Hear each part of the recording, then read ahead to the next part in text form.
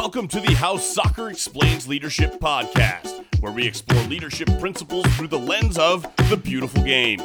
Here are your hosts, Phil Dark and Ryan North. Welcome back to the How Soccer Explains Leadership podcast. Today I have an old friend, Amanda Cromwell, with me. She is the head coach of the women's soccer team at UCLA, and a whole lot more than that too, which we'll get into today. Amanda, how you doing? I'm good. It's been quite an interesting couple months, but we're back on the field training, so I'm excited, and it's good to see you and tell the family hello. Yep, I definitely will do that. But folks out there, you're not wondering about that right now. What you're wondering about is what Amanda has to say about this intersection of life, leadership, and the beautiful game that we get to talk about on this show. And this is really cool for me because Amanda and I have been talking about this for a while. We got a lot of stories that are not for this episode either, but one of the cool things is a little known fact about this show is that this started as a book idea, and Amanda and I actually talked about maybe collaborating on that in some way a few years ago. I can still remember that conversation, but it has now taken the form of a podcast. So those of you listening out there, you have the benefit of us changing the format. And if you're a reader, I apologize for not putting that book together, but they are sometimes harder than it seems to put together. So enough about that. Amanda, can you share your story with our audience? Some of them may know you're the UCLA soccer coach. Some of them may know that you have a history playing, but can you just put the pieces together and share how you got to be where you are today? Yeah, sure. I have quite a long history with the game, from starting to play when I was like 5-6 years old, playing at the University of Virginia. I grew up in Northern Virginia, played club there and high school, and did all basketball as well. But basically I made the national team when I was in college. In 90 was my first camp, and I was on the national team for 7-8 years. I played pro after I had gone into coaching, and the pro league started, the first one, the WUSA. So I played 3 years of pro, where our paths crossed, and now I've been coaching over 20 years in the college game, most recently at UCLA for 7 years. I was at the University of Central Florida for 14, and University of Maryland, Baltimore County for 2 seasons. And as you said, you've played for a lot of pretty amazing teams. Without going into all the details about that, one of the things we know, and I know because we've talked about a lot of it, but you've played with, you've been coached by, you've coached with some pretty amazing people from all over the world over the course of your career. I don't know if it's a little known fact or a well-known fact, but you've played with both of the players of the century, the women players of the century in the 20th century, with Sun Wen and Michelle Akers, Omari Sawa, Julie Foudy, Mia Hamm, a whole lot of other players, but those are just naming a few. But in all your years of playing and coaching, who are one or two of the best leaders that you've played with and or coached with? And really, what set them apart from the rest? When you ask that question, so many names and coaches come, not only players, teammates, but also coaches come to mind. But I'll start with some teammates. Some of my captains on the national team, Carla Overbeck, Julie Foudy, they were both very different leaders, but led in very effective ways. Carla was probably one of the most respected players out there, just with just how even keel she was. Obviously a great player, but it was really about just what she brought to the table as a teammate, very trustworthy. You could just rely on her and know you could go to her for anything. She would have your back. Foudy was a leader, a little more vocal and gregarious, and had that spirit and passion that the team fed off of. And they both led by example. They were always just determined, dedicated teammates. You got to throw Michelle Akers in there as one of the leaders by example, just putting everything on the line. Talk about sacrificing for your teammates and willing to do anything. That was Michelle for sure. And then some of the coaches I was able to coach with, Tony DeChico. I was an assistant of his on the U20 national team. So I not only was coached by him, but I also coached with him. And he was an incredible leader. The way he brought his players together in a way that was very family-like, and he made sure that you knew he cared about you. None of these people were perfect in any way, but I think they knew that too. They would apologize for their imperfections, and they knew there was things that they could do better, and they were always seeking to do better. And Tony was really a player's coach. And that's who I try to emulate. And so was my college coach, Lauren Gregg, who also was an assistant on the national team. I think they both really tried to tap into what it's like for the player in the moment and be those kind of coaches for us. And I think through the years, I've had so many influences, whether it's teammates or opponents and coaches, that I've taken the good when I could get it and tried to hopefully have developed my own leadership style in a way that reflects what they added to my life. A couple of the things that you talked about there that really stuck out to me was really the leaders are the ones who are getting to know you, are loyal, are wanting to understand who you are and how they can work with you and hopefully get the best out of you, whether it's the coach doing it from that position or from the captains and other leaders. What I heard, what I understood was really with the coaches that you were talking about, with the players that you were talking about, one of the common threads, the common themes was really that they were seeking to understand you and your teammates so that they could connect and help to bring the best out of you and to be there for you. Is that right? Yeah, for sure. It's all about connection to me. Your players need to know that you care about them. They need to know that it's about more than just wins and losses. It's about life after and relationships after, developing them into the women they're going to be. And like we have them, especially in the college game, at a really important time in their lives where they're really growing and searching and seeking who they are, and communication and leadership and just teaching them the values of what it means to be a great teammate is something that's going to last with them for their whole life, within their families and their careers, in any relationship, really. So with that, a similar question, but a little different. So what are some of the life and leadership lessons that you have learned playing or coaching from the game itself? One of the ideas here is your work is important even if nobody is watching. So moving off the ball is critical in the game, even though most people don't even see it. So that's really a life lesson as well, that the work that you're doing may not ever be seen, but it's still critical to teamwork. What are some of maybe one or two of those lessons that you have learned from the game that you have used in your leadership or you've seen others use in their leadership? Well, I come from the era of the national team when we didn't have all of these camps and we had to do a lot of it on our own. We had to train on our own. We had to make sure we were fit. And this is before we had a pro league. So I think the mindset of what are you doing when people aren't watching is really important. And and it's not just about training, how you conducting yourself, how you living your life, what are your habits? Are you sleeping well? Are you eating well? Are you taking care of yourself? Are you being a good human being? Are you giving back to the community?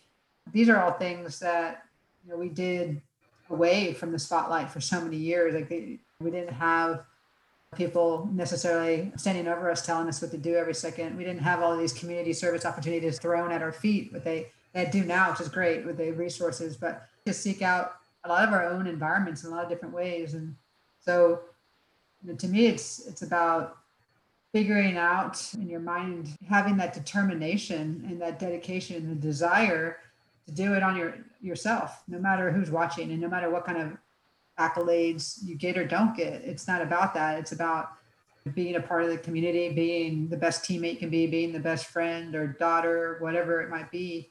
So along the way, I think that was really important to me. And this morning in training, there's like little things there's little lessons every day, I think, in training sessions that you can pull into leadership opportunities. And whether it's, one of our student athletes wasn't diligent about making her mentor meeting. So we had to make a point of certain things as well.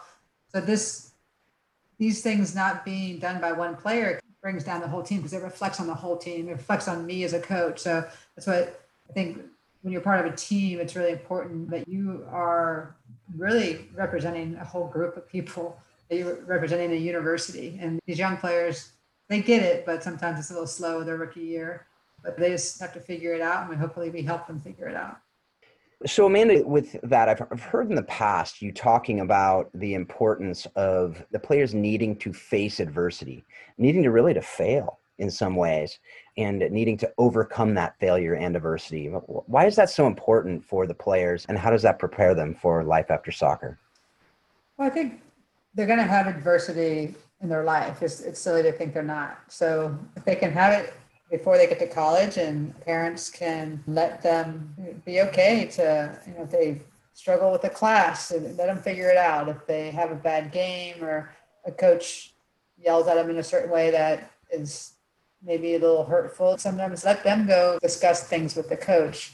I think a lot of times parents in wanting to protect their children don't let them figure it out on their own and deal with adversity. And because in college, you're like, I don't talk to parents in college. I talk to the student athletes. So they have to be really good communicators, and we have to really guide them in dealing with these opportunities for growth. And whether it's not playing, not starting, not traveling, there's a whole gamut of things. There might struggles with academics or relationships. And I think the more they can learn to overcome, they get confident and they'll be ready for anything that comes their way in the future. So I think we need to set them up for success. And if they don't learn how to deal with adversity, I think we set them up for failure.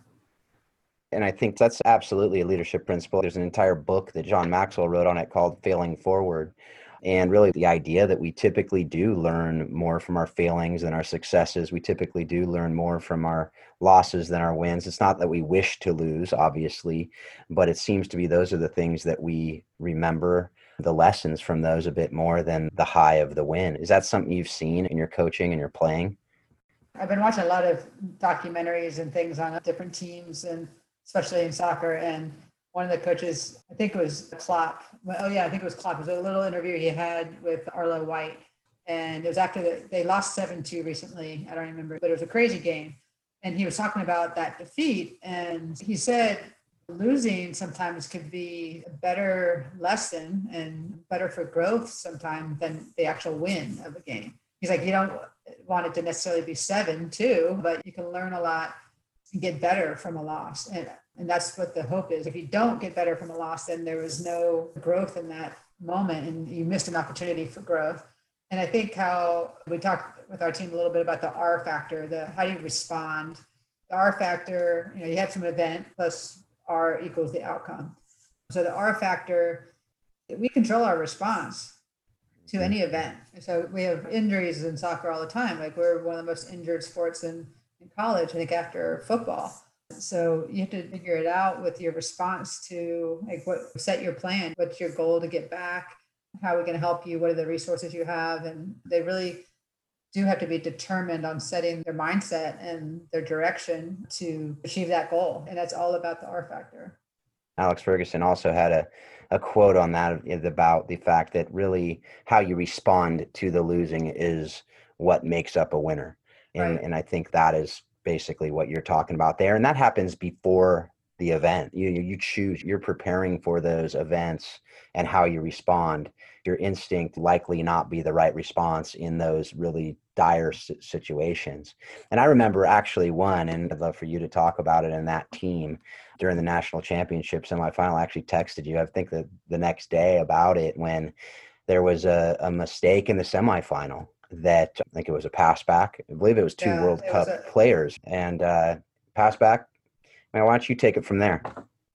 It was Abby Dahlkemper, who's now a member of our national team, and Caitlin Rowland, who's U20 World Cup player, pro goalkeeper. And Abby just hit a soft back pass. And it was one of those that you see, they had a really fast forward, run onto it. And Caitlin was dead in the water. She had no chance. And it was just one of those you watch as a coach, and their forward runs onto it and, takes her first touch around Caitlin and scores into an open goal.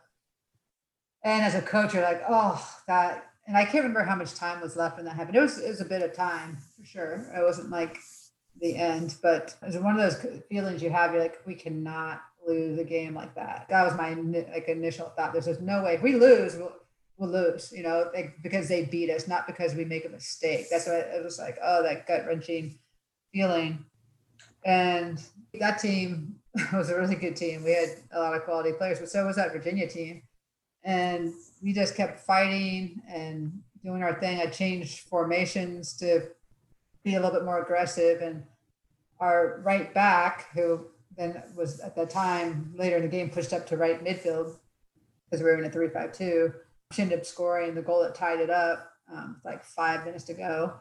Great. I think it was a pass by Sarah Killian. I can see it vividly in my mind. And Allie Courtnall finishes it, and we ended up going to PKs. And I actually have a great story about the PKs. I don't know if I ever told you about this. So, and this is a great leadership moment too, because one of our leaders, you do PKs, you practice them the whole month of postseason, right? And so you have it down. Mm-hmm. Everyone's you have your top 5, you have the order, you have your next 5, you have their order. Well, one of our seniors, one of our captains decides during the game, in the overtime, she doesn't want to take a kick, penalty, and she's freaking out a little bit.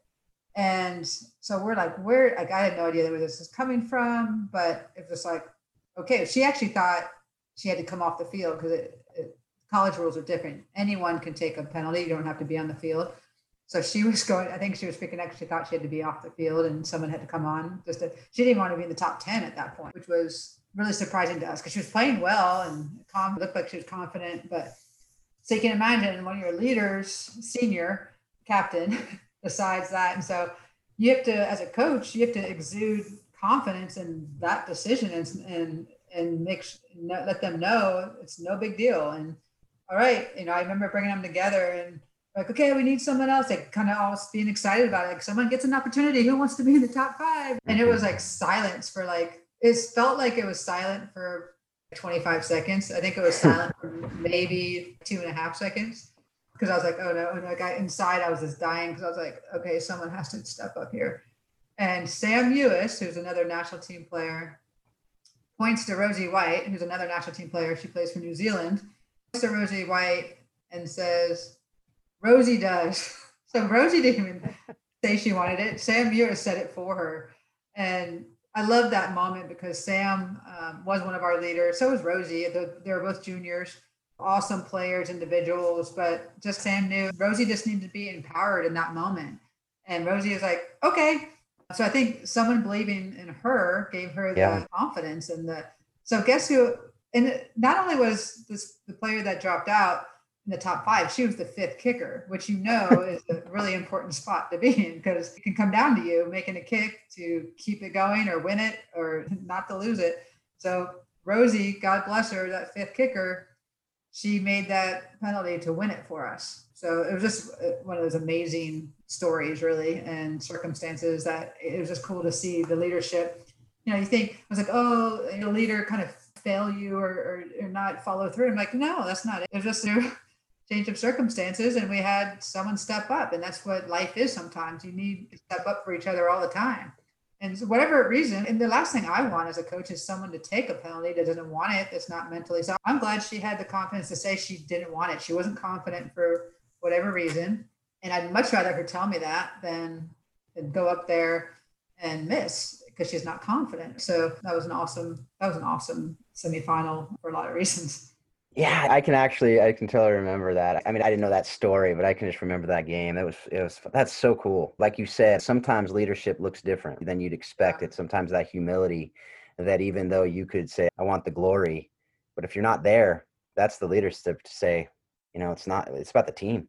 It's about the team right now. And my head's not in right now for whatever reason. One of the cool things though that I remember too is going back to that goal that Dahlkemper and Roland, right, that mix up, was the way that Roland reacted to it when she just picked up the ball, kicked it back to midfield. And what it appeared, I don't know what she was actually saying, but what it appeared to me, as a former keeper, was what I tried to do, which was encourage the team, hey guys, we can do this. Not railing on Dahlkemper, not saying, I can't believe you did that. As Beck and I say, when you shank a shot, you don't need someone telling you shanked the shot. You shanked the shot. But she just appeared to be leading that team from the back to say, hey guys, we got this. Let's do it. Am I right on that? Is that what she was doing? I never asked her what she said or what was said between them, but I do remember that there was no issue. There was confidence, but like, oh, I can't believe that happened. But like, all right, let's kick it off and shove it down their throat. I just remember having that kind of feeling. And even that feeling when we went to penalties, because I think we knew at that time we had gained the momentum, and I think we were the better team. I think we were the better team in the finals and deserved that championship. And I remember a friend making a comment to me when they're painting the sideline right before the penalties were about to start. And I'm looking at one of my coaches and I'm laughing. I was just kind of like, well, here we go. Like, penalties are such a crapshoot that it's just like I was relaxed in a sense because I was like, well, obviously inside you have the nerves and everything, but my friend made a comment. It was like, it's so cool because like I'm sure your team saw that, like saw that you were relaxed and just believed in them. And I was like, I don't know exactly what someone said to me or what I said that was funny, but I just remember having that feeling of, well, out of my hands now. Like we've done what we can do. It's the players just got to, go up there and do what they practice for the last month, and they'll be fine. So I just had confidence that we'd be fine, and that Caitlin would step up. And I think she wanted that chance to step up because she knew Abby was bummed about the mistake. So Caitlin stepping up too was a huge thing. And goalkeepers have that chance, and what a awesome opportunity for them to do their thing. And I'm always just so impressed in those moments because it's such a hard situation when penalties, and you just have to, the keepers just have that confidence, and Caitlin did in that moment. That's absolutely right. And I think that's another leadership principle that you talked about there too, which is as a leader to prepare your team to say, hey guys, we've done all we can and now we're ready. So let's get to it. And then that gives that confidence that what we've done the best that we can do. And even with my kids, I'm like, hey, have you done all you can do? If you haven't, then that's a problem. Let's do more. But if you have, then go out there and do what you can do and have some fun and enjoy the moment, right? So as you mentioned earlier, as we talked about, even talking about that play, there's 2 national team players. There were other national team players, as you mentioned, on that team, and you tend to get quite a few national team players on your team. People want to come to UCLA. You're a great coach. You're a great program. People want to play there because of all of that. But with that comes some challenges and comes some great things too. So what are some of those things let's start with the challenges that you have with bringing together a team full of people who are really, unless they came from the same team, it's a pretty good chance they were the best player on the team that they played for, right? And now they're coming together on another team. Well, how are you able to bring them together? But what are some of those challenges that you face as the coach of those all-stars coming together? Yeah, a lot of those players are used to being the star, the go-to player, scoring the most goals or getting the most minutes or whatever it is in their club environments. And they come to UCLA and every player has that mentality for the most part. And almost not every player, but a lot of the players played youth national team and were part of World Cups and have goals to play for the full team and play pro. So you have a lot of strong personalities. You have a lot of dedicated and players with this bunch of passion and desire. So you have to figure out the balance of letting them play with freedom, giving them some structure, and also making sure the leaders have room to lead. And that was one of I think the hardest things for me in the past, actually always seems to center around captains, because there's multiple players that could be either deserving or would be good captains. And sometimes the coaches see it differently than the players. And so just how to decide captains it's been one of the struggles of my career. It's just like, oh God, there's one year that it completely blew up. It was a year after that really good class left, that the Abby and Sarah Killian and Sam Ew's class, that they were the leaders and the captains came from there. So we had a class that were now needed to be the leaders that some of them hadn't even played that much because of just how we were just so strong with upperclassmen for my first 2 years at UCLA. And so that was a really hard year, just having a player not react well to not being a captain. We were right in who should have been captain, but there's certain things that came up that, again, the player's response was not good, and then made the outcome pretty poor, and it set off things in motion for that season that it just spiraled down. So that was a big learning moment for me and our staff, just what to do in certain moments with players and their poor reactions. And I could go on and on about that season. That's probably a book in itself, but I think the players being a part of that decision was important with the captain. Yeah. I think that sometimes it's even picking 1, 2, or 3 captains. That's a hard decision. Yeah. If anyone has like a perfect solution out there for that. And I talk to other coaches about it too, and they say the same things. They've had some issues with that as well. What are the things that you absolutely have to have, the indispensable qualities of those captains, that if you don't see it, or if you see certain things that they do have that rule you out from being a captain? What are those non-negotiable factors that you're looking for in a I think captain? what rules you out is some selfishness will definitely rule you out. If you're selfish and you can't put the team first, then there's no way you can be a captain. Captains have to have that. Just they'll bleed the blue and gold. The team is always first, no matter what, and they're willing to sacrifice.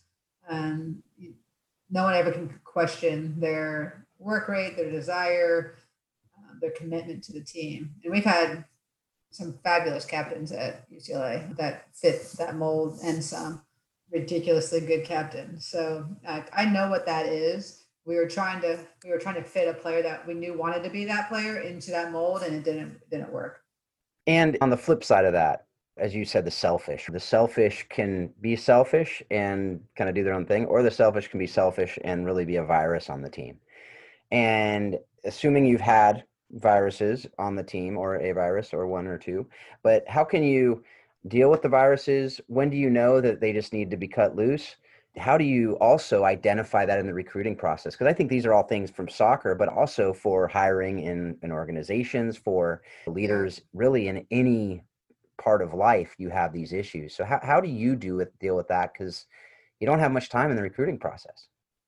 Yeah, in recruiting, we don't.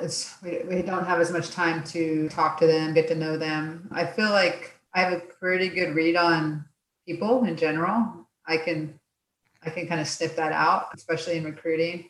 I also watch them on the field. I watch body language. I watch how they interact with their coach. It's funny, recruits don't think we pay that much attention. Sometimes I think the coaches are on the sidelines talking to each other, but I notice what they say to their teammates. I notice what they say to their coaches, and just body language. If a ref makes a bad call, I know, not that you can't react. I'm sure I've had many reactions to a ref in my day, but it's okay. Do you react and move on, and can you get over it quickly? And how do you then lead your teammates? And I definitely stay clear of some players because of parents I hear on the sideline. It's like, oh, I don't want that, because that's not going to be a student athlete that has good mental health for us. If their parents like that, there's no way that's going to be good for us. So parents, make sure you're well behaved as well. But I think sometimes you do have someone that is dealing with something and they lash out in certain ways. And that's, I think, what you have to get to the bottom was, like, why are they acting like this? What's the core reason? What's going on? Because usually people, generally speaking, people are good and want to please you, and they want to be a good teammate. But every now and then you do get the selfish ones, and they might be selfish because they come from they're maybe an only child, or they've had certain parenting that led them to be a little bit more selfish. They haven't been put through adversity. So when something, they don't know how to respond well. And so that's when you see some things start to happen. And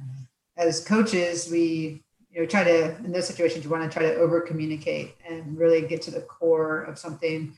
We've had players go to counseling that needed it to deal with some stuff. Right now, especially in COVID times, I think more players than not should be going to counseling, and we should need to check in on mental health. We have a great program at UCLA that they have that resource to tap into, and we need to make sure it's not seen as a negative thing. It's a positive thing. Like, everyone needs to talk to somebody, and sometimes, so whether it's talking to us or their teammates or third party, parents, whatever it might be. We just want to try to help them work through whatever it is and then grow. Like, I've had players I've seen from their freshman year to graduating that they were super selfish, but then they learned to be a good teammate. They learned to sacrifice and put others first and be servant leaders. And that's something we've tried to hammer home is this: how are you serving your teammates? Is it all about someone doing something for you, or can you serve your teammates? Can we serve the community? Can we serve other athletes and other teams? Can we go support them? There's a lot of things that we try to hammer home in that respect. I can remember conversations with you about some of your players, and you say, man, if I can just get this one to get that, if she is not selfish, she can be such a better player. And then to watch the next year of her playing and seeing that somehow you got through to her. So these aren't just words, I can tell with you. And it's something that it's not just talk. You're walking the talk on this. And so I definitely encourage you, coaches out there, different people out there, to really listen to that, as far as rather than just cutting them loose, to say, you know what, they're part of our team and there's a lot more there. How can we unlock that? How can we help them to understand that there's so much better if they're not just that selfish player playing for themselves? But let's say the players aren't playing.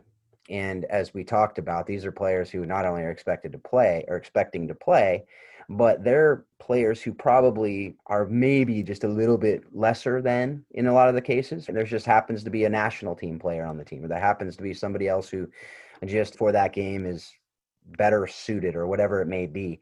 And you have that luxury as a coach, but these players, how do you keep them content? How do you keep them understanding that their role is still part of the team, even if they're not on the field? That's one of the hardest things, especially when in the college game, when we have the rosters of 30 plus sometimes, and you might only have 22 travel, obviously 11 starters. And it really comes down to making them all feel valued in whatever their role may be. And it's hard. It's definitely easier said than done, because coaches, a lot of times, especially in season, like head coaches have to focus maybe on the top 15 players, the ones that are going to be getting the most minutes. And when we split up in training, I might work with a certain group more. And so we try to be mindful of making sure I do work with the other players and making sure they feel like they have a chance to travel, a chance to break into the starting lineup. But when they say that, well, I didn't get my minutes, so I couldn't prove to you, I'm like, well, your minutes are during the week. Your minutes are in training. So that's when you have to prove to me. That's when people earn or maybe lose their starting position. It's not necessarily what's done in a game. That's week to week. There's a lot of variables that go into those decisions from a Friday, Sunday game or Thursday, Sunday game. But it's really what they do during the week and how consistent they can be in their actions. And also the ones that are coming in to watch video, the ones that are really trying to help themselves, you want to help them more because you see them actually making a huge effort to then follow through with things you're telling them. And one of my pet peeves is an athlete comes in and asks, well, what can I do better? It's just really general, and they know what they can do better. I would love when athletes just come in and say, yeah, I know I haven't been tracking well, defending that, but I feel like I've been doing X, Y, and Z. What's going to make an impact on me getting more minutes is if they can call out themselves a little bit on what it is, because they know. There's no way they don't know. And so that general question of what can I do better, it just drives me nuts. Well, one thing you can do better is come in and watch a video. If you really don't know, then come in and watch video. That's one thing you can do better. And then you can point it out to me, the things that I think you already know. So sometimes you have to call out the athletes to be a little bit more in tune and realistic with what's going on in their environment. Like you said, I think that there's a few layers to it, right? There's the players who are not playing because they're just not at that level. But then there's the players who aren't playing because maybe they're not doing what they need to be doing. Or like you said, they're not going and doing that extra film or the extra training or just being out there, and you see those. And like you said, you're watching. And whether they think it or not, you're watching. Or when your assistants is watching, and then you're seeing those things that are the intangibles that will make that difference in that game when you need the player to do what we talked about earlier today, right? That you need that player to step up at that time, and you need to know they're going to be there. And that's interesting because a lot of times these players haven't been tested with that in their club careers, in their youth careers, because they've never had a position challenged. Another thing that you have with a big team, and particularly when these kids are coming from all over the country, all over the world, in your case, my guess is, I'm just guessing here, but it's very likely that these players come in with differing worldviews, political views. And with all the polarized country we live in and really polarized world we live in, how do you keep a healthy culture in your locker room, in your team, with all the craziness that's going on in our world today, particularly when it's almost a certainty that your players aren't going to agree on everything and all these issues, some of which are presumably very deeply and strongly held? And you obviously hold your own and your coaches hold their own and the different people. How do you do that? How are you able to keep your culture healthy?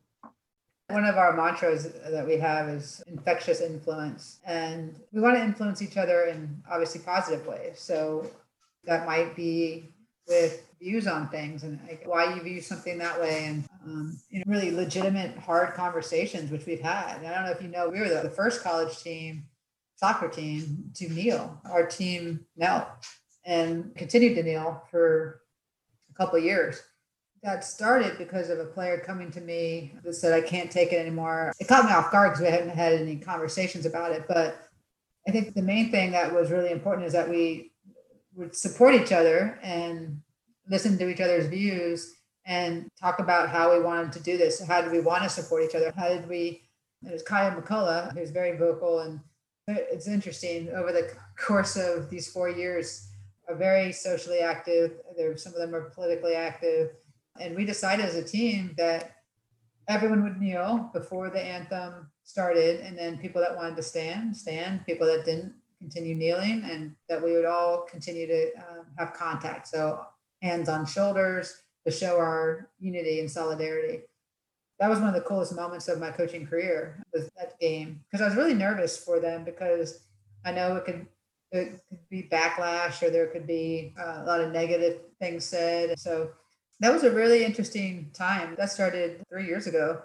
And we've had other conversations with a lot of things politically, and we're making sure everyone registered to vote, and we have them following up with each other. So I love that everyone's open to the conversation, and it's a respectful conversation. And it's something that, as a coach, I've been really proud of this team. And also UCLA, the activists that have come before. You look at Arthur Ashe and Jackie Robinson, Kareem Abdul-Jabbar, the list goes on. It's pretty cool to feel like we're a part of that. We're part of the athletes have a voice in trying to change life for the better, and to see more equality and love out there, and people that want to just help each other and serve each other. Because I think that's what we're lacking. People just get into their views, and they keep their conversations with people that agree with them, and they don't necessarily talk about helping each other. And how do we get people to change their views that maybe are different from us, that maybe they need to see something, they need to hear certain stories. And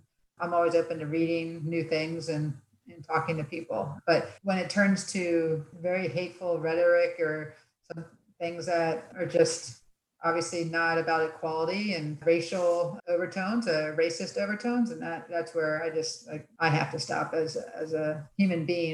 The really encouraging thing for me there is just hearing your team was able to have that civil dialogue, that conversation, to listen to each other, to understand each other. Something like the other podcast I do is about the orphan care and vulnerable children. And we've had a conversation on that about abortion. And a lot of people are like, wow, you're taking on that. And I said, well, we had a guy who was part of an anti-abortion organization, and a woman who wrote a book called Pro-Choice and Christian.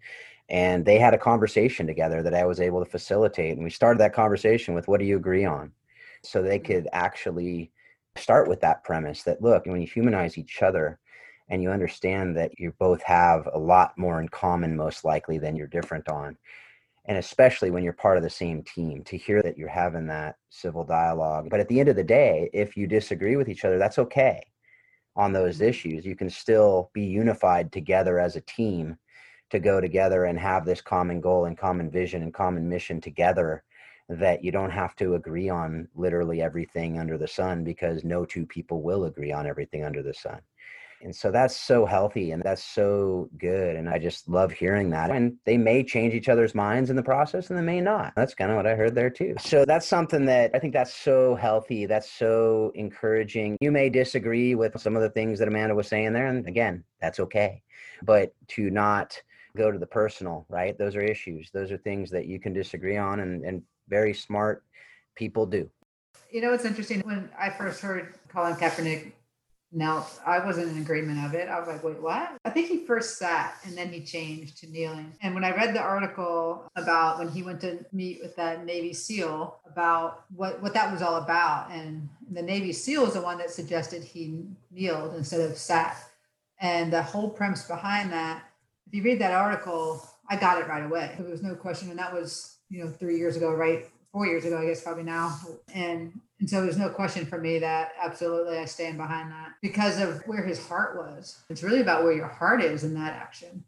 And so there's some great people who stand and would never kneel. And that's awesome because their hearts has a certain reason for that. But there's some equally great people who will kneel and will kneel until things change in this country and their heart's in the right place. And that's fantastic too, because they're doing a very peaceful protest in a sense that hopefully will raise this kind of conversation. Like I would never have read more into it if Colin never kneeled. It made me dive deeper into then what kind of racial inequality are we talking about here? I came to this mindset from really looking at things closer and trying to figure out where people's hearts are. Because standing doesn't mean you're a good person by any means. And kneeling doesn't mean you're a bad person by any means. So I would just encourage people to, like you said, have those conversations and try to put the human side of things into it. Yeah, and I think that one of the things that we learn when we do have conversations with people is you can still hold your deeply held beliefs and convictions and have conversations with people and get to know other people who disagree with you on some pretty core things. And you can walk away from it and say, you know what, we can still respect each other and love each other as human beings who are, depending on your worldview, mine is you're made in God's image. And so I'm going to see you as someone who's made in God's image. So we can agree on things, disagree on things, but when we have those conversations, to say, okay, at the end of the day, we'll walk away and say, whatever it is, I still hold my deeply held convictions. And if you change that, if you change my mind on those things, then that's one thing. But if not, we can still walk away and say, you know what, we love each other and we can move on together. And I think in the context of a team, to bring it back to the leadership, I think as a leader, to be able to understand that you're going to have your culture in your team. And some coaches would say, look, we're just going to keep it out. But I think that for me, as a coach, I think that if you're wanting to develop a family culture on your team, that's not something that goes hand in hand with each other to say, just keep it out. Right. But some would say that, and we could have an argument. But I think that that's something that but if you do choose to bring it in, then it needs to be very clear that we're going to have civil dialogue here. And we're going to, when we step on that field and when we are together as a team, we are together as a team and we're unified. Would you agree with that? Oh, for sure. I think it depends on a coach's philosophy on what they want to address and what they don't. But I think not saying anything, you might be hurting some of your players, like just with some of the racial issues going on. I know if I had not brought up things in regards to George Floyd or Breonna Taylor, if I had not addressed things, I know those players, I would have lost them in a sense. I would have lost their respect. I would have lost I think they would have maybe have seen me differently as far as maybe someone that doesn't care about things that are touching them in a personal way. And some coaches might be fine with that, but there's no way I could sit with that and have these players think that I don't care about them on personal level and things that touch them because of differently than me or other teammates because of the color of their skin. And so there are things I addressed that were uncomfortable. Like I don't necessarily feel like I wanted to say things at a certain time because it's just like, oh, I just feel so bad. I don't even know what to say sometimes. And I don't want to say the wrong thing. So I felt like I was like, what do I do? But I knew I couldn't do nothing. I had to do something and I had to say something. And I just had to acknowledge their pain. I acknowledged where they were and that we were there with them. It's not just the Black girls on the team were feeling this pain. We all were. We all had this deep felt this conviction of things have to change and how do we help? What do we do? Yeah. So with that, I think the other side of it, I just want to, and it may be that it hasn't happened, but I'd be curious, have there been players or could be coaches or other people that are part of the program who have come up and said, I don't agree with you on these things. I don't think you're right. I totally disagree with you. Does that affect anything? I mean, has that happened? First of all, if it hasn't, then it's just a purely hypothetical. But if it did, what would you say? With the kneeling, it did. It happened with one of the coaches, and didn't even say it about herself not kneeling. She said she didn't think that players should kneel. I don't think they should kneel. I don't think we should kneel. And she had an immediate reaction to it that I was like, you need to take emotion out of it and really sit with it for a little while and maybe have a conversation with Kaya. Usually when people had something negative, it was out of an emotional response and not just like, okay, let me sit with this for a second. Let me do my own homework. And then maybe have a couple of conversations before I react out of emotion. So that was really good to see that coach do a 180 and just from having conversations. What would you have said if she didn't? Well, she didn't have to kneel, but she wasn't going to stop someone else from kneeling. I can tell you that. Yeah. Either was I. Honestly, Yeah. I don't think it was my place to stop somebody. And I know coaches have done that. I think if someone wanted to do that, they should have the freedom to do that. That's just my personal belief. I get it if other coaches say, no, we don't want that spotlight on us. Because we had some negative responses for sure. I had a couple of negative emails, but you know what? We didn't do it for positive reaction. We didn't do it for negative reaction. We just did it to highlight the moment and highlight the cause of racial equality and justice. My only worry was really for the team. I have coaches that don't agree with me with soccer decisions. And that's what we need, those people around us, because I don't want people that agree with everything on my staff. And I want to be pushed. I want to question myself and I want to look at, okay, why do I do it this way? And how can I change it? I always listen, even if I don't agree at the very beginning. My assistants, I think, would say this about me. I say no, or I might not, it might seem like I wasn't listening, but then I always take it home and unpack it. And I might come back with a response that was because of what they said. So I'm always open to that. And I think as head coaches, you're only going to get better if you surround yourself with players and assistants that push you and question you and try to just make it better. Obviously, there's a way to do it. You can't question every move I make, but I love having that kind of conflict at times. And that's my personality too. I'm definitely I don't mind getting in arguments or playing devil's advocate. I kind of do that for fun sometimes just to see what the other person can come back with. I don't shy away from that at all. And I think conflict resolution can be a great thing and can make you a stronger coach. It can make you a stronger program. It can embolden your team to be like, we kind of came through this and we talked about a lot of hard things and now we're ready to go do something on the field that in comparison seems a little easier. We get to go play a sport we love. So I think in the end, it just unites us and ties us together. And one of the hashtags I think we're going to use going forward is Lift As We Climb. And it was a Black women's group back when women were fighting for the right to vote. Like think of that, lift as we climb. So and you can think of it as an individual, as you're climbing and you're ascending and you're trying to get to this goal, are you lifting other people up around you while you're doing that? As you're climbing, are you leaving people behind or are you lifting them up? And I like that thought. I think that's a good place to finish this part of the conversation anyway. We have one more question to ask, but I love that idea. As you said, you're lifting each other up. You're part of that journey together. And I think that's really at the core of the question and why I asked, as far as the differing worldviews, political views, ideologies, whether it's religion, whether it's politics issues, whether it's race issues, whatever it may be, there might be people differing and coming at it from different angles, different backgrounds, whatever it may be. And it's very likely whatever team you're coaching, whatever team you're a part of, again, you're not going to agree with everything that everyone believes. But as you said, also, it's healthy actually to surround yourself with people who will disagree with you on things, to challenge you to have your convictions and for you to really know what you believe, for you to really know who you are, to really know why you believe what you believe, and not just that someone told you that or you read that somewhere, but that you actually understand it. And it's in those conversations really that it's going to be challenged, and it's also going to be confirmed. It's also going to be something that you will see it from their perspective, which that will never be a bad thing. And in life, to see things from different people's perspective. And the only way to get there is to have the conversations and to actually have those conversations in the midst of relationship. And I think people either try to shortcut the relationship part or they never have the conversation.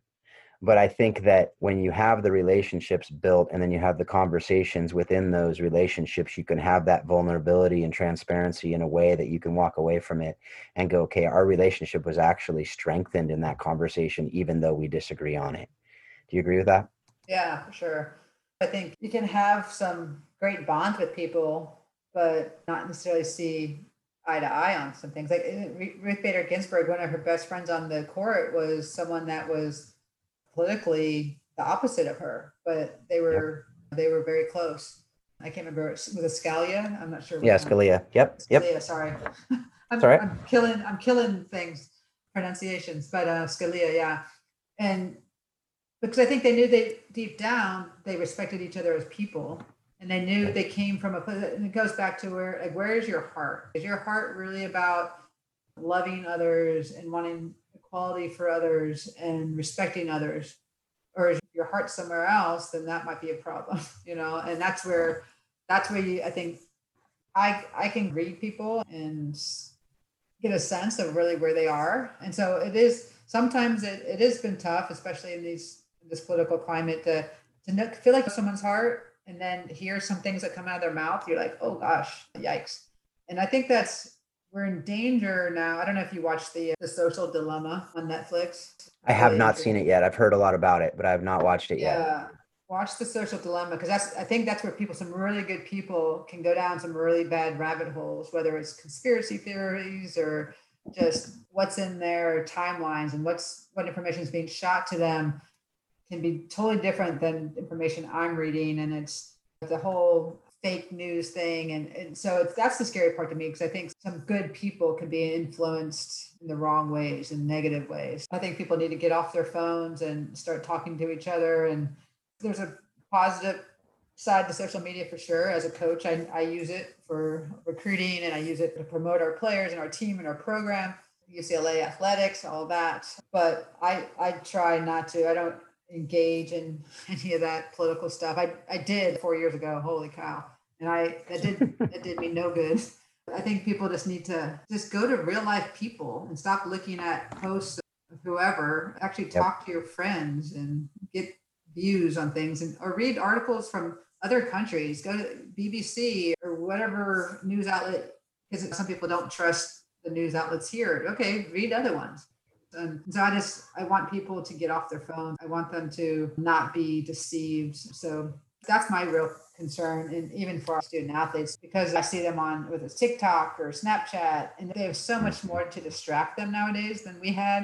It was so much simpler back then for us. And we're less likely to get in trouble for photos and posts, and we didn't have any of that stuff. And I also see this adding to their mental instability. Like, it's not good. So we got to figure this out as a human race, really. Well, folks, we have talked about a lot more than we had in this outline, but I think it was really good stuff. And that's not surprising, because we've had a lot of conversations that if we talked about everything that we've talked about, this would be a lot longer than it already has been, which is longer than we expected. But I think it was worth it, and I think it was good. That's the thing about this, is all of this is critical to leadership. All of this is critical to getting the best out of your players. All of this is critical to get the best out of your employees, getting the best out of your kids, your whoever it is, like to have these conversations, to be really open and vulnerable with each other. And that's something that, yeah, you coach a women's team, but some people say, oh, well, vulnerability is not a masculine thing. And I'm like, no, it's a human thing, folks. So if you think it's not something for you, you're wrong. And I will say it's something that's absolutely necessary. And vulnerability looks different for everybody too. But this is something that I think, again, that vulnerability is so much easier, and it's so much more authentic when you're in the context of relationship, and to earn the conversation as well. Like if you come in as a freshman and you're just spouting off and saying all your views, and this is what I think, and this is what I think, and you should follow them, that probably wouldn't receive very well, for good reason, because you haven't earned that conversation yet. So again, we're not going to keep going on that, because we could keep going for days probably talking about these things. Because if you haven't seen already, folks, Amanda's pretty passionate about things she does. So whether it's coaching or sharing her views on whatever, like she's going to be passionate because she holds these convictions strong, which is one of the things I admire about her. With that, Amanda, let's talk about something a bit. It might be lighter and it might not be. I don't know. You've already talked about a couple of resources that you have read or watched recently, but what have you read, watched, listened to recently that has most impacted your thinking on really the intersection of life, soccer, and leadership? I'm really into watching those documentaries on, what is it on? I think Amazon like Prime. Prime? Yeah, Prime. The Man City one. I'm watching the Tottenham one right now. I even started watching one of the rugby ones. I think it was the All Blacks. Yeah, that's fantastic. That's a phenomenal Yeah, one. so I a couple episodes into that one. I just started watching, there's on Netflix last night, there was one with the Barcelona kind of documentary of kind of their evolution, and I think it's called Pass It. I can't remember what it's called, but I'm not good at remember titles and names apparently, but That's all right. That's all right, because people can go look it up. No, I do like seeing how coaches deal with adversity and also how do they manage these incredible lineups that have elite players that are on the bench that are making millions and millions of dollars. It's just, you asked me about our elite players. It's like, well, let's go ask Pep how he manages Man City, or It's just insane. So I like really watching those documentaries that put you into it, and you can see a progression of a team, and it seems somewhat real. I know they edit it to make it more dramatic or whatever it might be, but I think we learn a lot from just watching the game, watching another program. I've talked to our women's basketball coach here, Corey Close. I actually had her do a team Zoom with my team. I respect her a lot, and her as a leader. If you don't follow her, you should. She's had some really good posts on leadership stuff on her Instagram. She's quality person. We should probably have her on here, Phil, now that I think about it.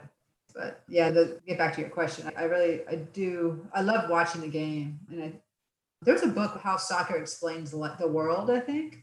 How Soccer Explains the World. Yeah. Yep. That was a really interesting book. I read that years ago. But I love the thought of our game being, it's just something that it does emulate life in a way, and being on a team and in athletics, and you have adversity, you have setbacks, you have so much tremendous opportunity for growth. And then the relationships, and it comes down to the end. These girls are my daughters. They're my girls. And I have a lot of them since it's been 20 plus years. And I go to weddings and I hold newborn babies. And I've actually a year ago I didn't go to the funeral service, but one of my players from UMBC had passed away. And it happened to be the girls that were in, she wasn't living in that area anymore in the DC area, but a lot of the players were still, and they had planned to just get together and have a cookout and meet up at this park. And it happened to be when we were in Virginia playing, and I stayed for that event. I went and met up with all these UMBC players I hadn't seen in over 18 years, 20 years. So that's in the end what it's all about, is the connections, and always feeling like you have someone that has your back, and you have a family, somewhat large family, but they're there. And I think they always know that I'm here. That's the important thing. I'm always going to be here for them. Yep. And I have no doubt that that's the truth. And that's how every one of your players feels. I'm assuming vast majority, if not every one of them. But thanks again, Amanda. Thanks for the friendship. Thanks for taking the time. As we have said, a little bit longer than we thought, but hopefully everyone out there stuck with us through this conversation. And I do hope that you learned a lot from it. So thanks again, Amanda. You're welcome. Thanks for having me. Absolutely. So folks out there, as we have said in the past, I encourage you to subscribe to this show. If you liked what you heard today, like what you've been hearing on the past episodes, I encourage you to subscribe. If you can rate and review the show on Apple Podcasts or Spotify or wherever you get your episodes, that would be very much appreciated. And we'd love for you to connect with us. You can go to our website, howsoccerexplainsleadership.com. And you can go there and go to the contact page if you have any questions or anything else you'd want to engage us with. So with that, thanks a lot for the download. And I do hope that you take everything that you learned today and you use it to help you to be a better leader, to be able to understand the intersection of soccer, life, and leadership. Thanks a lot. Have a great week.